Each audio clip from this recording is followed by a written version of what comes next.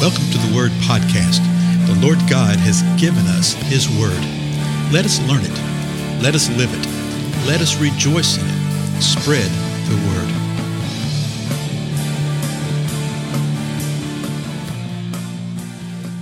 Blessings, everybody. This is Dale. Thank you so much for joining with me. We continue through the Gospel of John, and we're in the 4th chapter. And we've just seen the encounter that the Lord Jesus Christ has had with the Samaritan woman at the well. Yeah, you're familiar with the story. And so the woman has just gone back into the city, and she's telling the men there, and she says, "Come out here and see a man who told me all the things that I've done. This is not the Christ, is it?" They went out of the city, and they were coming to him. So the woman goes into the city to tell the men what had just occurred to her. Well, while that is going on, John chapter 4, verse 31 begins with the word meanwhile, okay? So that means while the woman is doing that, while that is going on, another encounter happens. Meanwhile, the disciples were urging him, saying, "Rabbi, eat." So you remember that Jesus stopped at the well there because he was tired. He was thirsty. He was weary, as it was described in the first part of chapter 4. The disciples had gone into town to get food. Jesus is there by himself. This woman had come, and then he had the encounter with her. But then the disciples return. No one said a word to the woman. No one said a word to Jesus. The woman leaves. So now they're trying to get Jesus to eat. Verse 32, he says this, "But he said to them, I have food to eat that you do not know about." And they're thinking, well, what does that mean? Well, verse 33. So the disciples were saying to one another, "No one brought him anything to eat, did he?" So they're thinking, well, did somebody bring him something to eat, before we got back? Because we know when we left that he was tired, that he was likely hungry. We know he was thirsty. Did this woman bring him some food? Something has happened here. Excuse me, with verse 34. Jesus said to them, "My food is to do the will of him who sent me and to accomplish his work."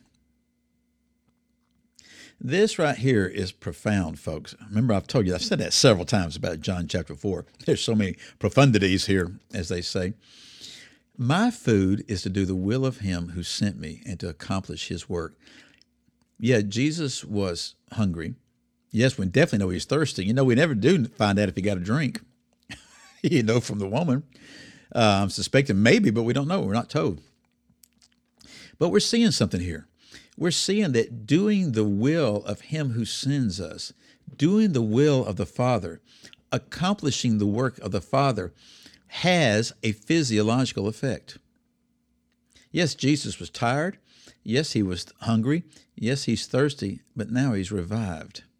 Something has happened. And he's saying what it is doing the will of him who sent me to accomplish his work. I dare say that most of us have had things like that have happened, that we're tired and he's run down at the end of the day, the beginning of the day, or whatever, and then something happens, and all of a sudden we're energized. How much more so if we were to allow the Holy Spirit to energize us like that day in and day out with every breath? Now watch what happens. Jesus launches on his disciples here.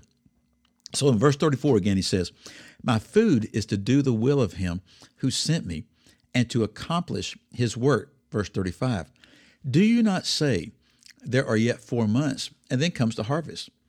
Behold, I say to you, lift up your eyes and look on the fields, that they are white for harvest." I love what one of the movie versions of this passage does. There's actually several movies on John. I think there's one called The Gospel of John, John the Gospel, something like that. That's actually very, very good. I recommend it. I ought to put a link to it on my webpage. All they do is simply recite the Bible. It's a modern translation, but the dialogue is strictly the Gospel of John. But it's reenacted, obviously, but it's just telling the story, and it's great because there's these little subtle things, and they had to make decisions about this, I understand. But, it's helpful just to be reminded of these kind of things. Right here when it says, "Behold, I say to you, lift up your eyes and look on the fields. They are white for harvest." That when Jesus said that kind of thing, when he said that he's looking up and he's seeing the people coming in from the city. Remember when the woman had gone into town and they went out of the city, were coming to him. That Jesus is saying this to his disciples, and the harvest is coming to them. He's looking at, and he's pointing to them, and it's the Samaritans. And then verse 36 sort of builds upon that. Already he who reaps is receiving wages and is gathering fruit for eternal life, so that he who sows and he who reaps may rejoice together. He's saying, look here, already we're receiving a harvest. That woman right there was a harvest of life eternal. And that's receiving a wage for what we've done, the one who sows and the one who reaps. Okay, verse 37, he says, for in this case, the saying is true. One sows and another reaps. Verse 38, I sent you to reap that for which you have not labored. Others have labored, and you have entered into their labor. He's talking about those that are the prophets of old.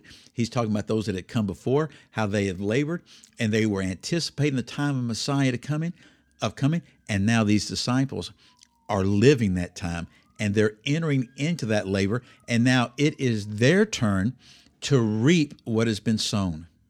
Jesus speaks forth the truth into this woman, and here comes the entire city to them. And Jesus is saying, this is the harvest coming. Lift up your eyes on the field right here. They are white for harvest. In other words, they're in full blossom. I always think of cotton being from the deep south. It is ready to be picked right here.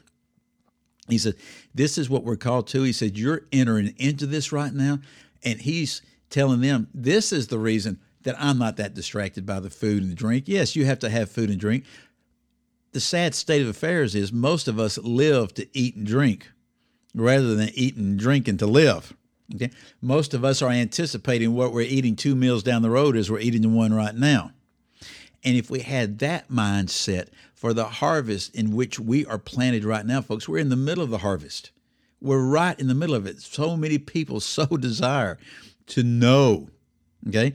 And a lot of them are sitting in church buildings. A lot of them are going about religious activity, and they're so frustrated because they know there's more, but they're not getting it. And so Jesus was leading his disciples into seeing what is important. He's saying right now, you're going to receive the wages. Right now, we're gathering the fruit for eternal life. Rejoice in that. Tell you what, go read chapter 4. Recap this whole thing before you go to bed this evening, okay? And see what the Lord speaks to you. Again, I'm Dale, and I'll see you again next time.